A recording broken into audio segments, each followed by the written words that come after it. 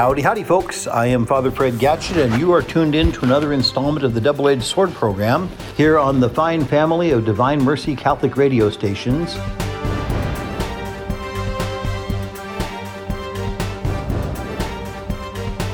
Our flagship station, 88.1 KVDM Hayes, also 88.1 KRTT Great Bend, and KJDM 101.7 Lindsborg, Salina. And here on the Double-Edged Sword program, we are cutting to the heart of a deceptive culture. And one of the things we always do on Double-Edged Sword is we take advantage of the fact that we have these wonderful Catholic radio waves that allows us to go into more detail than we otherwise could, during an 8 or 10 minute Sunday sermon or something like that, where we can talk about issues in a little bit more detail and read a little bit more scripture and hopefully walk away from things a little bit smarter and a little bit better for the wearer. So today I want to talk about the liturgy, and just in the interest of transparency, liturgy is in Catholic land is a tremendous specialty in and of itself. I mean, you can go to very high-powered universities all over the world and get PhDs, get doctorates in liturgy. I mean, you sit there and you go, well, gosh, it's just people going to church on Sunday. What's the big deal? Well, it is a big deal. There's a lot going on. And one of the things, the aspects about the liturgy I'm going to talk about today, and again, in the interest of transparency, I'm no expert on this stuff. As a lot of us parish priests, we're not specialists. We're general practitioners. And so we have to do a little bit of everything, Parish priests have to do a little bit of teaching, a little bit of building maintenance, a little bit of liturgy, a little bit of, pastoral stuff, taking care of the sick and the dying. And so we have to do a little bit of everything. And so I don't want to come across as I'm sounding like some kind of a liturgical expert, which I am not. But I do want to comment on, just kind of, I don't know, what we might call a liturgical kookery, or liturgical wacko stuff that goes on, and see that it's been going on for a long time. This goes all the way back to the writings of St. Paul, and we'll go into some detail with that here in just a second.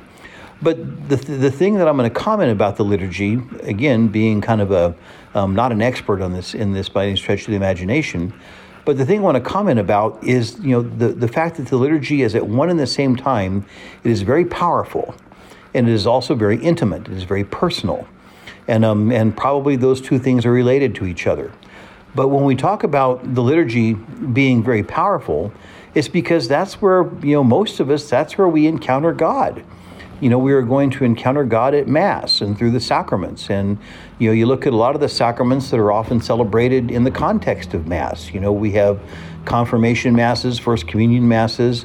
Whenever a deacon, priest, or a bishop is ordained, it's always in the context of Mass. Many weddings take place in Mass and so on. We can even have a Mass with the anointing of the sick, where pick people that are needing the anointing of the sick can come, and there's a Mass which has its own Mass prayers and preface and everything for the anointing of the sick. And so, these celebrations of the sacraments are very powerful because that's where we encounter and that's where we're dispensed. The grace of God is dispensed to us, to help us through marriage or through priesthood or through sickness or just through our day-to-day lives as Christians in the sacrament of the Eucharist. And, it's where we get healed in the sacrament of reconciliation or confession. And, all these things are always very personal, and they're also very powerful. And so the thing is since they are very personal, we tend to take liturgical things very personally. And so, so what I want to talk about is in the first part of the program, we're going to talk about just some of the stuff that we see in the writings of St. Paul, where, the liturgy is not very old. These are very primitive liturgies. And, maybe, people have been celebrating the Eucharist or going to these primitive masses and so on for 20 years or something like that. Not for not very long, whenever St. Paul's writing about this stuff. And so what I'm going to talk about is the first thing I want to show is, we think about, liturgical, mistakes or, kind of goofy things that go on, because I think a lot of us are still kind of reeling from the liturgical changes that went about as a result of Sacrosanctum Concilium, which was the document of Vatican II, which outlined the reforms of Vatican II, which drastically changed the Mass from what it was before 1965 until after. And so, one of the things was, that the Mass changed from being in Latin to being in English, and the various liturgical actions and so forth that went on during Mass. If you look at a video of an old Latin High Mass, and you compare that to your Sunday Mass that you went to this past Sunday, they look like two very different things. I mean, a lot of the elements are the same in that there is still a liturgy of the Word and a liturgy of the Eucharist. Bread and wine are changed, by the actions of the priest and the power of the Holy Spirit into the body and blood of Jesus. I mean, all that stuff's the same, but there's a lot of peripheral things that are very, very different. And whenever you change stuff like that, whenever the church, did this, humongous change of all this stuff in the wake of Vatican II, since the liturgy is very powerful and very personal, people are still kind of, dealing with that.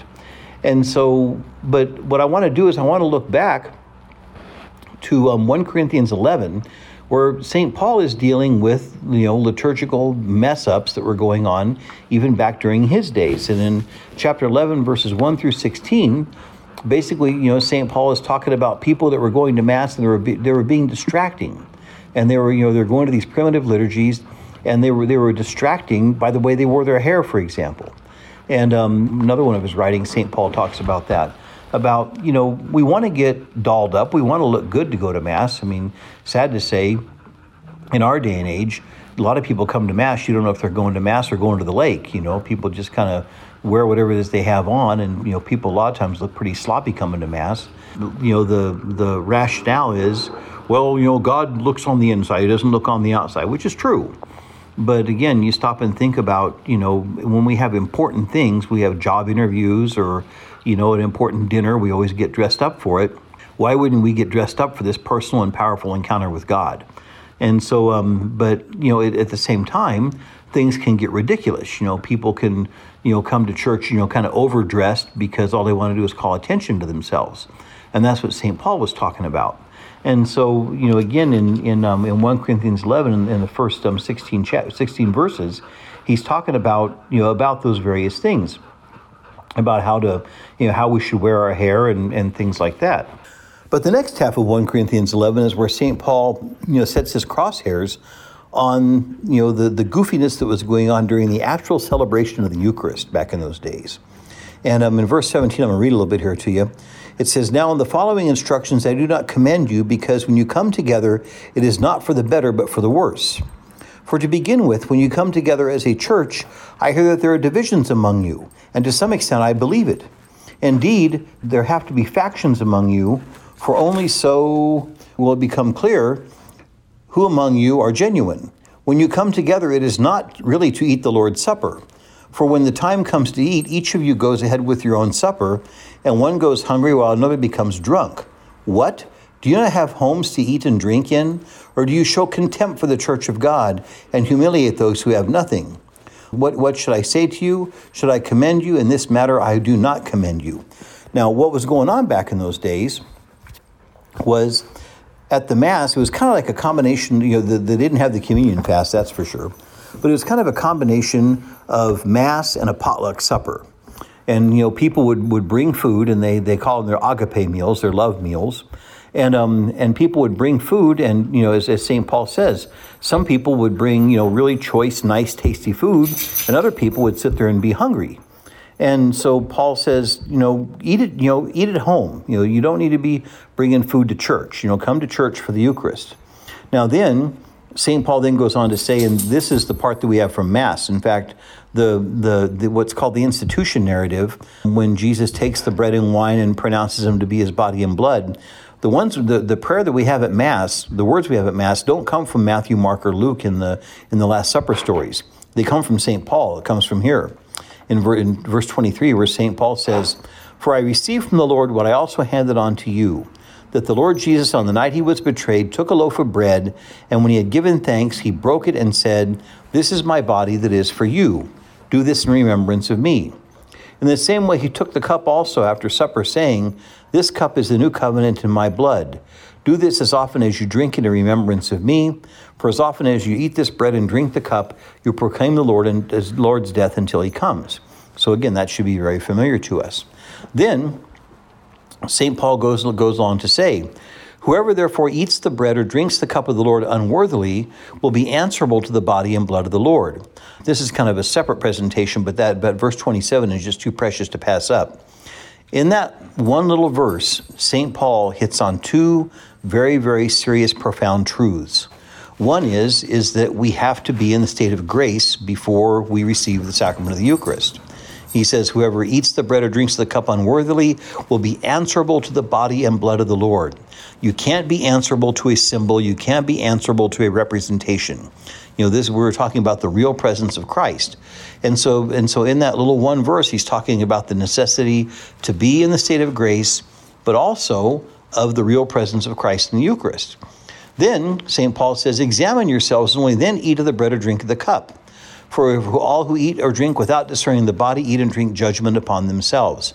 That's what the church always describes as a sacrilege. If we receive a sacrament, except for the sacrament of reconciliation, or the sacrament of anointing of the sick if we're properly disposed, if we receive any other sacrament in the state of serious sin, then we compound it because you still have the serious sin, and then we add on top of that the sin of the sacrilege, having desecrated the sacrament.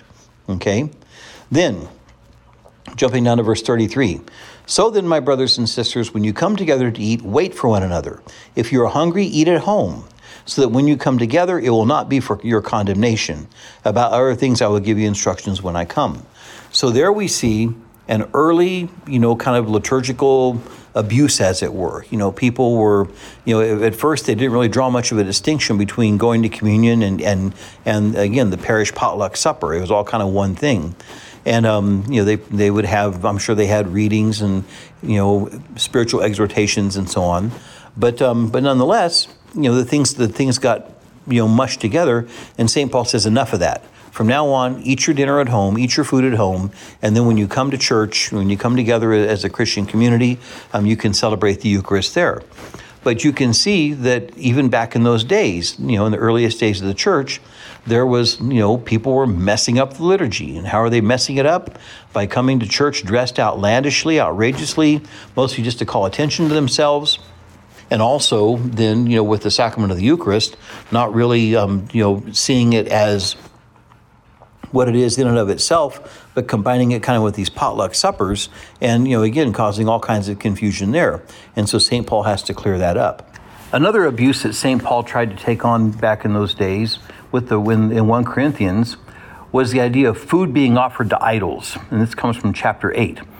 The background behind the thing was that back in those days and, in the pagan world in which Christianity was born, you had the practice of people that worship various gods with a small g. They would go to a particular meat market, and the meat market there would be run by a guy who believed in the same, pagan god that you did. And then whatever meat you bought there had been sacrificed to that god.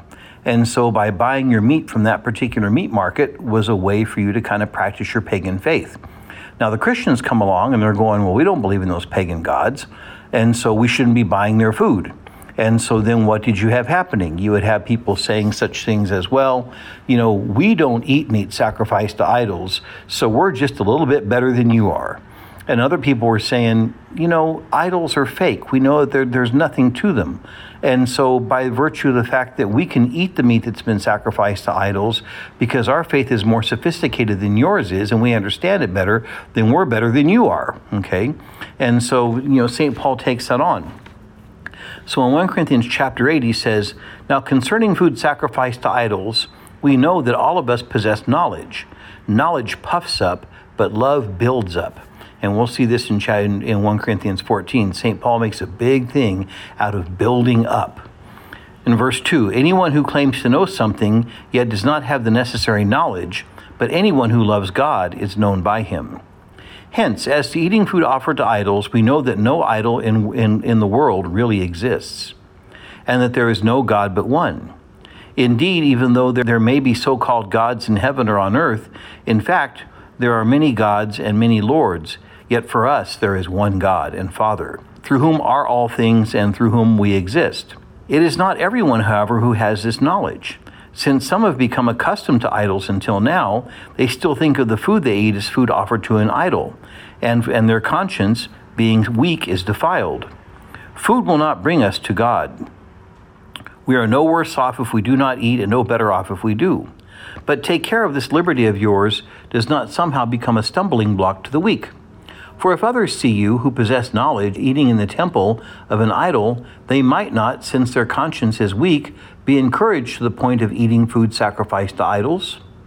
So, by your knowledge, those weak believers for whom Christ died are destroyed. But when you thus sin against members of your family and wound their conscience when it is weak, you sin against Christ. Therefore, if food is the cause of their failing, I will never eat meat, so that I might not cause one of them to fall. So again, St. Paul, just makes a very, as he always does, a very practical solution to the problem. That if you have two people, one person says, look, my faith is such that I know these idols are fake and bogus, and if I eat meat sacrificed to an idol, my faith in Christ is firm and it doesn't affect me in the slightest. Someone else who maybe is still trying to work their way out of, their previous weakened pagan state is going, no, if I eat the meat sacrificed to idols, that means that my faith in Christ is weakened, so I can't do that. And so St. Paul says, look, don't fight about this. This is not worth, getting into a tiff about, and it's not worth destroying a weaker person's faith over. If your faith is strong enough to let you do it, but in front of if it's going to cause problems to someone else, then don't do it. What's the big deal? Why make an issue out of it? And so again, this idea back in those days of someone saying, I don't eat meat sacrificed to idols because my faith is purer than yours. Well, I can eat meat sacrificed to idols because I know that idols are fake. My faith is more sophisticated than yours. And so, St. Paul is saying if all you're doing with this is just tearing each other down, then don't do it. St. Paul says if me eating meat sacrificed to idols, because, Paul will be one of the ones that says, I know the idols are bogus. If I can get a good price on a roast at the market, I'm going to do it. But St. Paul says, but if it's going to cause a weaker person to stumble, I'm just not going to eat meat. And again, I think that we can learn something from that. That, whenever we're talking about liturgical practices and so on, we still have the whole question of not eating meat on Friday and things like that. That if, these things are meant to build us up. And if they're not going to build us up as a community, the reason why they don't is because we take them and weaponize them and try to use them against each other. And that's just not good. Another early misuse we see of the liturgy comes from St. Paul's letter to the Romans, where basically it was, the liturgy of kind of the cult of personalities. St. Paul talks about how the community in Rome was, he talks about them being a fleshly people. He says, I fed you milk, not solid food. This is Romans chapter 3, verse 2 and following. I fed you milk, not solid food, because you're unable to take it. Indeed, you are still unable even now. For you are still of the flesh, while there is jealousy and rivalry among you. Are you not of the flesh, behaving as an ordinary human way? Whenever someone says, I belong to Paul, and another, I belong to Apollos, are you not merely human? What is Apollos after all, and what is Paul? Ministers through whom you became believers, just as the Lord assigned each one. I planted, Apollos watered, but God gave the growth. And so again, you can see what St. Paul is kind of going after here, is there were folks in the Roman community that were saying, well, Paul brought me the gospel, so that makes me better than you because you were just of Apollos, and Paul says, no, that, you can't do that. It's kind of like in our own times, well, we belong to parish X. That makes us just a little bit better than you who belong to parish Y because, Father X is our pastor here and he does, gives better sermons or has a better singing voice or whatever than Father Y does at your parish or whatever. And so, again, we can see that same sort of liturgical misuse, has roots going all the way back to the earliest days of Christianity as evidenced for us in the letter to the Romans. The next one that I want to look at comes in chapter 14, 1 Corinthians 14. And it's worth a read in and of itself. The cool thing about the first letter to the Corinthians, remember when St. Paul wrote this down, he did not put chapter and verse to any of it. He just wrote it all down. The nice thing about 1 Corinthians is it really lends itself to being chopped up into various chapters. Like I say, chapter 11 talks about the goofiness that was going on with these early liturgies. Chapter 7, he talks about, the sacrament of marriage, the vocation of marriage, and, everything about marriage, including widowhood and things like that. And then here in chapter 14, he's talking about, the elusive speaking in tongues and what that means. And so before we start this, we need to be clear about what we mean by speaking in tongues, because whenever you use the same word for two different things, confusion always ensues.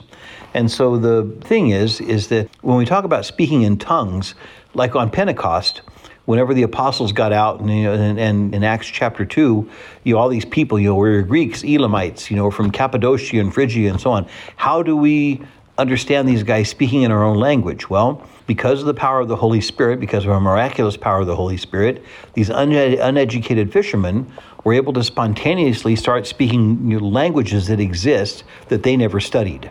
It would be like one of us if the Holy Spirit just gave us the power and we just all of a sudden start speaking Mandarin Chinese or something like that.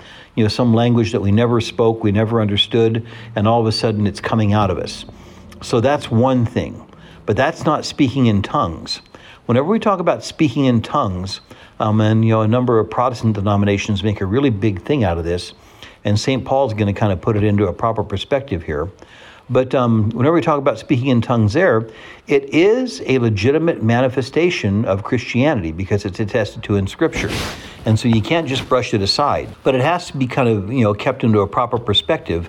And that's what St. Paul talks about in 1 Corinthians 14. When we talk about speaking in tongues here, what we're talking about is someone being taken possession of by the Holy Spirit. And it is such a profound experience that when the person tries to put into words what they're experiencing, they just babble gibberish, and no one can really understand what they're saying. On the other hand, there is a gift, another gift of the Holy Spirit of interpreting the tongues, where someone else who is still kind of in their right mind, they can hear these babblings and they can interpret for everybody else, what they mean. In fact, whenever St. Paul talks about these various gifts that come to us from the Holy Spirit back in chapter 12, he talks about God has appointed in the church first apostles, second prophets, third teachers, then deeds of power, then gifts of healing, forms of assistance, forms of leadership, and various kinds of tongues. Notice, speaking in tongues is the last on the list. And this isn't just a random list, because St. Paul says that God has appointed in the church first apostles, those would be the bishops, second prophets. And basically, back in those days, prophets just kind of meant like, a teacher, like a member of the magisterium, like the bishops, someone that has the authority to teach with authority, that whatever they say has to be taken seriously. Then teachers, which would be catechists, then deeds of power, gifts of healing, forms of assistance, forms of leadership, some translations say administrators. And then it says in various kinds of tongues. Well, you have first, second, third, fourth, and down the line, and tongues is the last on the list. Tongues comes after administrators, and we all know what we think of administrators, right? And so tongues is the last on the list. And so, St. Paul is kind of putting this whole thing of speaking in tongues into perspective. Because then when you get into chapter 14, St. Paul, the phrase we're going to see used here over and over and over again is building up. In that St. Paul says the most important thing is that people are built up, all right? And so in chapter 14, he says, pursue love and strive for the spiritual gifts, especially that you may prophesy. Okay, what does prophesy mean? Prophesy means to teach. Prophesy means to make connections. Prophesy means to be able to take one of the teachings of Jesus and apply it to the here and the now, to where people go, oh, I see what that means. I see the richness of that particular teaching of Jesus, okay? And so he says the main thing is to prophesy. Because why? If you look back on his list of gifts in chapter 12, prophesying or teaching with authority is second on the list, right behind the bishops, all right? And so then, when he says, that you may prophesy, he says, from verse 2, for those who speak in a tongue do not speak to other people, but to God, for nobody understands them, since they are speaking the mysteries in the Spirit. Okay, again, like I said, they're overcome by the Holy Spirit, and they can't put the experience into words, and they just kind of make this unintelligible gibberish. Verse 3, on the other hand, those who prophesy speak to other people for their building up. So here we're going to see a lot of building up talk. And their encouragement and consolation. So in verse 5, St. Paul says, now I would like all of you to speak in tongues, but even more to prophesy.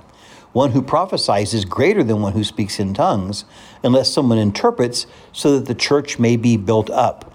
So again, speaking in tongues, if it doesn't benefit everybody, it's of no use, St. Paul says. Now, in verse 6, he says, "Now, brothers and sisters, if I come to you speaking in tongues, how will I benefit unless I speak to you in some revelation or knowledge or prophecy or teaching? It is the same with lifeless instruments that produce no sound, such as the flute or the harp. If they do not give distinct notes, how will anyone know what is being played? And if the bugle gives an indistinct sound, who will get ready for battle? So with yourselves. If in a tongue you utter speech that is not intelligible, how will anyone know what is being said? For you will be speaking into the air. There are doubtless many different kinds of sounds in this world, and nothing is without sound. If then I do not know the meaning of the sound, I will be a foreigner to the speaker, and the speaker a foreigner to me. So with yourselves, since you are eager for spiritual gifts, strive to excel in them in building up the church." So there again, we have St. Paul telling us that the most important thing is that the church gets built up, that everyone gets built up. In verse 13, he says, "Therefore the one who speaks in a tongue should pray for the power to interpret. For if I pray in a tongue, my spirit prays, but my mind is unproductive. What should I do then? I will pray with the spirit, but I will pray with the mind also. I will sing praise with the spirit, but I will sing praise with the mind also. Otherwise, if you say your blessing with the spirit, how can anyone be in the position of an outsider to say amen to your thanksgiving, since the outsider does not know what you are saying?" So again, what St. Paul is saying is, speaking in tongues, well, goody for you. What about the rest of us? And in verse 19, I'm going to skip a little bit, or verse 18, he says, "I thank God I speak in tongues more than all of you. Nevertheless, in church I would rather speak 5 words with my mind in order to instruct others also than 10,000 words in a tongue." Okay? And so again, there's, St. Paul is saying, that it's the more important thing is to be able to speak in a way, that we prophesy and that we teach so that everyone benefits. Because again, if we're speaking in tongues, the only person that's benefiting from that is the person speaking in tongues. Now, again, it's a legitimate part of the tradition, and you can't just brush it aside, but it has to be kept in its proper perspective, and St. Paul evidently doesn't think that it's really that important. In verse 22, and here's where he really kind of, St. Paul does, kind of hits people right between the eyes. He says, "Tongues then are a sign not for believers, but for unbelievers, while prophecy is not for unbelievers, but for believers." Here comes another jet, sit tight. "If therefore the whole church comes together and all are speaking in tongues and outsiders or unbelievers enters, will they not say that you are out of your mind?" So again, if you look at 1 Corinthians 14, the abuse that was going on, the misuse of the liturgy, is people coming together and saying, well, we speak in tongues at our gatherings, and that makes us just a little bit better than you, right? And St. Paul's saying, well, no, it doesn't, in fact. Speaking in tongues is not that big a deal, and that you're supposed to be inviting people in. You're supposed to be evangelizing people, and if people come in to your prayer meetings or to your liturgies, and they see people rolling around the floor and uttering all this gibberish and everything because they're supposedly slain in the spirit and speaking in this tongue, people are going to go, "You people are crazy," and then you're not going to get any followers. You're not going to get any converts. And so that was kind of the second one that I wanted to look at is, again, this whole idea of speaking in tongues. I remember one time years ago, I was filling up with gas, and I had my black clergy shirt on, and this guy comes up and he goes, "Hey, you a preacher?" I said, "Well, yeah." And well, what church you preach at? And I said, "Well, I was at St. Joe's in Hayes at the time." And I said, "Well, at St. Joseph's in Hayes." And, "Oh, you're Catholic?" I said, "Yeah, I went to Catholic Mass one time, and at our church, we speak in tongues. You don't speak in tongues at your Mass." And I said, "Well, did you ever read 1 Corinthians 14? "I'm not familiar with that piece of scripture." I said, "I can tell you're not familiar with that piece of scripture, because if you were, you wouldn't be making this ridiculous statement. Why don't you take a look at that? St. Paul says, you people who speak in tongues are out of your minds." And he, was kind of taken back by that. But again, this idea, the liturgy is personal and it's powerful. And so if someone can take the liturgy somehow and twist it around and make it about themselves somehow, it gives you personal power over other people. And so, again, I think that's one of the reasons why this whole thing of speaking in tongues is such an inviting thing to a lot of folks, when St. Paul says it's really not that big a deal at all. So again, to kind of recap, what we're looking at here, we looked at two things in St. Paul's first letter to the Corinthians about messing people, the way people were messing up the early liturgies. The first was at the liturgy of the Eucharist. People bringing their own food to church, and some people are wolfing down all kinds of choice foods, and other people are going hungry. And St. Paul says, no, eat at home, come to church for the Eucharist, and that's it. And then the second one, of course, was this whole thing about speaking in tongues, where again it's a very dramatic thing. People think that it's really cool, but St. Paul says it's not that big a deal. And so, for the first segment of the program today, I just wanted to talk about, back in the days of even St. Paul, when, Christianity wasn't even 25 years old yet. And already you had people taking this powerful personal, force called the liturgy, and they were twisting it around and, making it into whatever they want to make it into, probably for their own personal, advantage and advancement. So that's kind of the first part. Now when we come back from the break, we're going to talk about some of the various things that go on in our own times, and that how we have to be on the guard for this as well. So again, I am Father Fred Gatchett. I am the Vicar General for the Diocese of Salina. I'm the rector of Sacred Heart Cathedral here in Salina, Kansas. I also teach religion part-time at Sacred Heart High School. And you're listening to the Double-Edged Sword program here on the Divine Mercy family of Catholic radio stations of KVDM 88.1 Hayes, KRTT 88.1 Great Bend, and KJDM 101.7 Lindsborg, Salina, where we are cutting to the heart of a deceptive culture. And right now we'll take a little bit of break, but you sit tight, and we will be right back.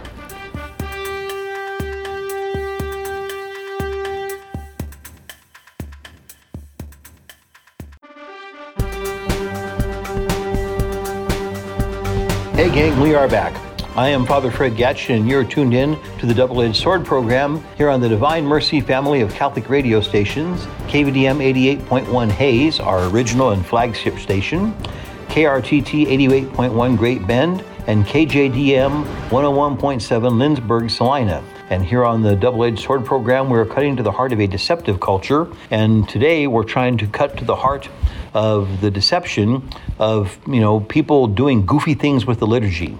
Again, to reiterate from the first segment of the program, I do not claim to be a specialist in the liturgy. I am not at all. Again, the liturgy is one of those things you can go to very prestigious universities around the world, and you can get a doctorate in liturgy. That's how, big a deal this is. And I'm just going to, for the purpose of this program, and because it's about all I know, all I'm going to say about the liturgy is that it is a very personal and a very powerful encounter with God. And because it is so personal and because it is so powerful, people have very, very strong reactions about the liturgy and what we might do with it.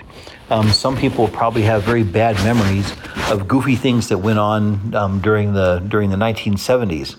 We were just coming off of the old Latin Mass, the Latin liturgy, which was very structured and very regimented, and it was done in a certain way. And people were kind of used to that. And then in the wake of Vatican II, the Novus Ordo, the New Order Mass, the Mass of Paul VI, the one that we all know very well today, kind of came in. And I believe that if it's done and done well, it can be a very beautiful thing. But unfortunately, for a number of years, it seemed like with a lot of folks, the idea was, well, how do we take the liturgy and make it novel, make it new, make it, make it pertinent to young people or whatever. There's all kinds of goofy things that were done.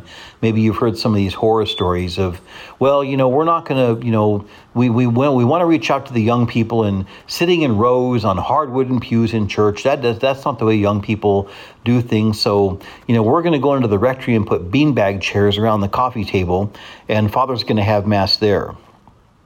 And so there was goofy things like that were done.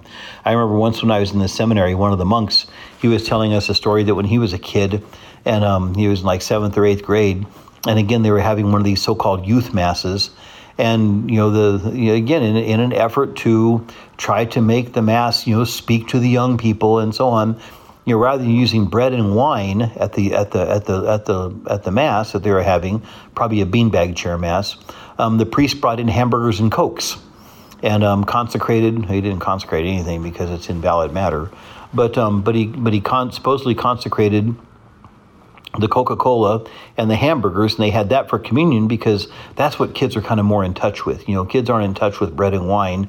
That's from centuries and centuries ago. Well, nice attempt. Probably a good intention there, but that's just kooky, and it doesn't really do anybody any good. And so we see these liturgical innovations that happened during the late '60s and then through the '70s. And it just got goofier and goofier. And you look at the way that a number of churches were butchered up on the inside, all kind of in the name of modernizing and bringing the liturgy up to date and so on. And people were hurt. I mean, people would go to a church that's like, hey, I was baptized here, I was married here, my kids were baptized here. I had my first communion here. My parents' funeral mass was here, and they come in and they ripped everything out, all supposedly in the name of updating the church or whatever. And that's what I mean. With the liturgy being such a personal and powerful experience in people's lives, people don't take too well to that. Now, sometimes there are some things that need to be done. When the liturgy needs to be cleaned up and it needs to, be in harmony with what the church says that it should be. That's all well and good, but at the same time, in the past, a lot of other goofy things were done, and it didn't really bring anybody closer to God. All it did was just made people mad, and left a lot of confusion in its wake. And so that obviously wasn't any good. But like I said, in the first half of the program, we talked about the way that was going on even back during the times of St. Paul. And now I want to bring it up, and talk about stuff now here in our own times. And kind of what I want to talk about is, again, this idea that we found in 1 Corinthians 14. And that's this idea that, people in the Corinthian community evidently kind of had this attitude that, well, in our little Christian community here, because Corinth was a huge city, there would have been a pocket of Christians on one side of town and a pocket of Christians on the other side of town or whatever. And people kind of saying, well, when we get together, though, we speak in tongues. That makes us just a little cut above you guys. That makes us a little bit better than you guys. And see, again, with the liturgy being that powerful and intimate experience, it's supposed to be what pulls us together. I mean, that is just nothing but the work of Satan himself. That if we're gonna take the liturgy and use it to divide ourselves, that's very bad. That's the polar opposite of what Jesus expects and what Jesus wants out of our coming together to celebrate his presence in the word that is proclaimed and in the breaking of the bread. So where do we see that today? Well, before we go into that, I want to share a little conversation I had with one of my brother priests who's much more educated than I am. He has a doctorate in some kind of theology. And so he's pretty smart. And we were talking about all this liturgical stuff. And he said, the liturgical playground is actually very, very broad. And so, for example, as he was saying, I didn't check with him before I made this program, so I'm not going to say his name. He probably wouldn't mind, but I should probably check before I would use his name on the radio. But he's a priest in very, very good standing with the diocese, and he's very well educated and very smart. But he was telling me that, he said, he goes, if a priest wants to go in and, mumble through Mass, just, kind of, I shouldn't say mumble, but just have a simple recited Mass, kind of like what we have early morning Masses, here at the cathedral we have a 6:30 morning Mass, at St. Joe's in Hayes we have a 6:30 morning Mass.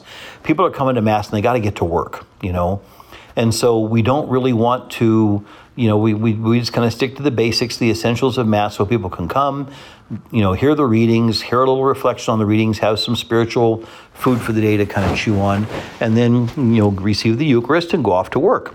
And so, these Masses last 20, 30 minutes, it's just a very simple recited Mass. That is a valid and a very authentic expression of the Mass, no problem. Or we can, come on Sunday and, our experience of Sunday Mass, where we have music and we sing an opening song and a offertory song and a communion song and a closing song. And we have the sing the various Mass parts. We sing the Gloria, we sing the Lord have mercy, we sing the Lamb of God, and so then, the Mass is it is much more dressed up, and, of course it takes more time, which is all well and good. And so, that is also a very authentic and genuine expression of the Mass as well. Or, we can have, some of you may have heard of what's called the Ad Orientem, which literally means to the east, but that's not what it means in practice. What it means is, in the Mass book that we have, in the ritual that the priest reads from Mass, the Roman Missal, that big fat red book that you see the servers bring up and hold for the priest when he prays what are called the presidential prayers, the opening prayer and the closing prayer and also the prayer over the gifts. But the Roman Missal is on the altar for the prayer over the gifts. But what the Roman Missal actually sort of assumes that whenever the priest is praying the liturgy, the Eucharistic prayer, and also during the institution narrative, when the priest takes the bread and wine and says, "This is my body, this is my blood," that the priest is actually facing the front. He's not facing the people. He's facing the front of the church along with the people, and everybody is all, the priest and the people are all facing the front and offering this sacrifice together to God. That's called the Ad Orientem. That's gaining some traction. There are some of the priests who have studied this, and they're incorporating that into their celebrations of the Eucharist in their parishes.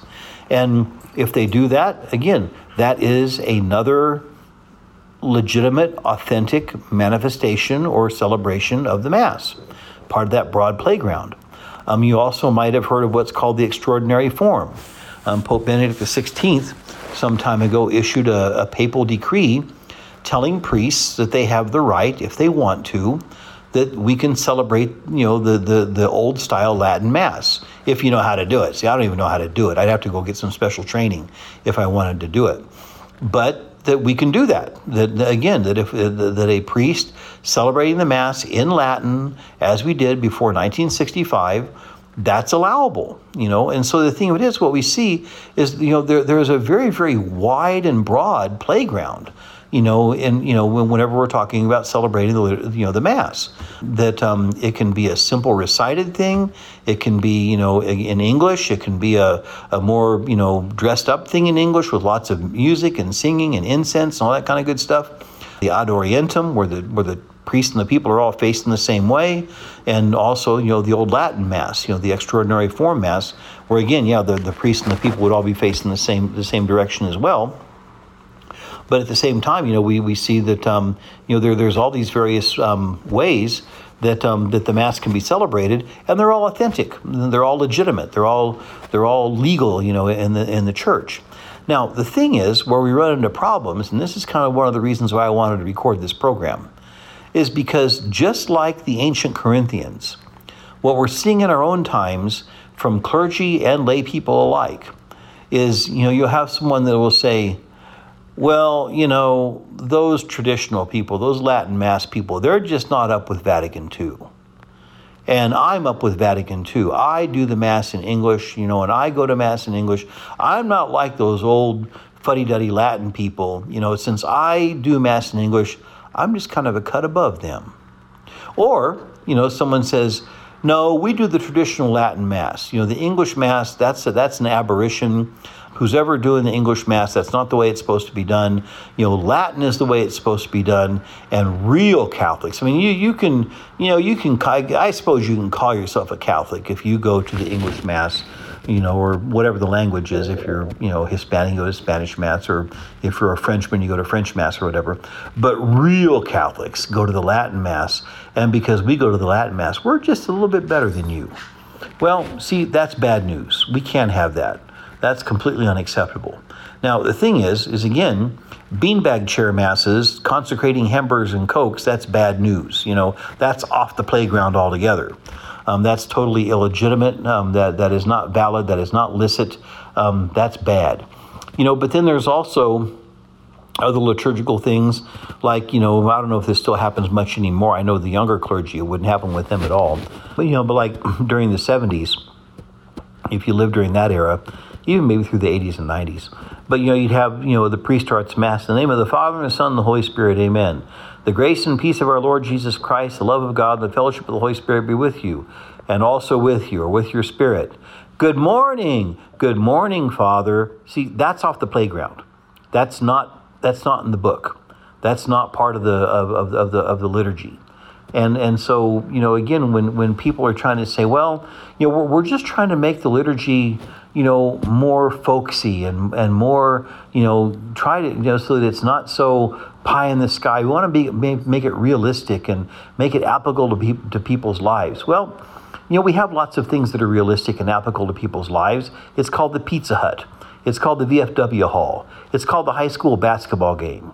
We have all that. The liturgy is meant to take us out of the here and the now. Okay, and so again, while the liturgy is a pretty wide field, and like I said, there's all these different ways that the church allows for the valid and the licit, the valid, the true, and the legal celebration of the Mass.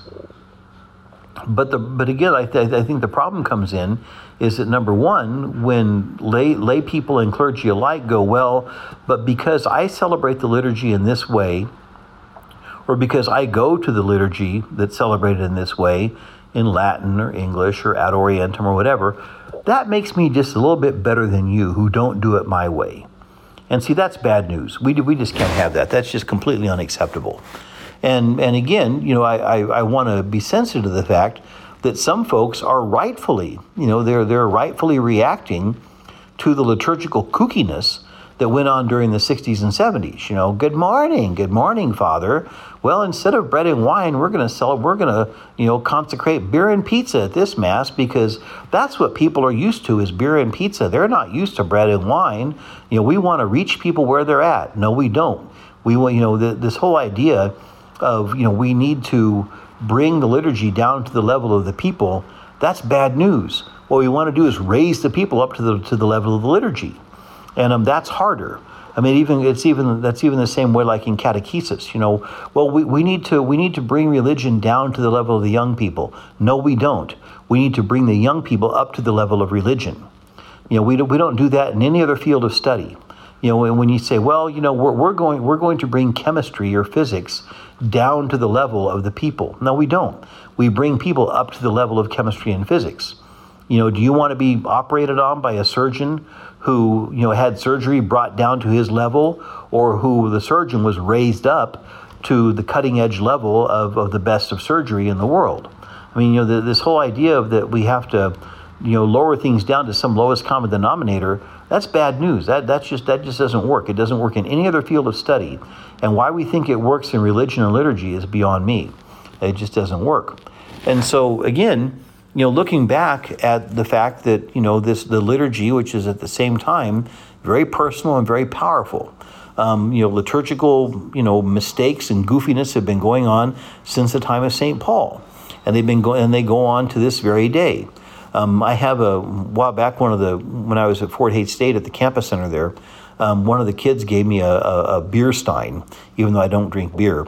But on the beer stein it says, "Say the black, do the red," and what that means is, whenever you open up the Roman Missal, there's the black letters, which is the part that we pray, and there's the red letters that are called the rubrics, kind of rubrics, red, get it?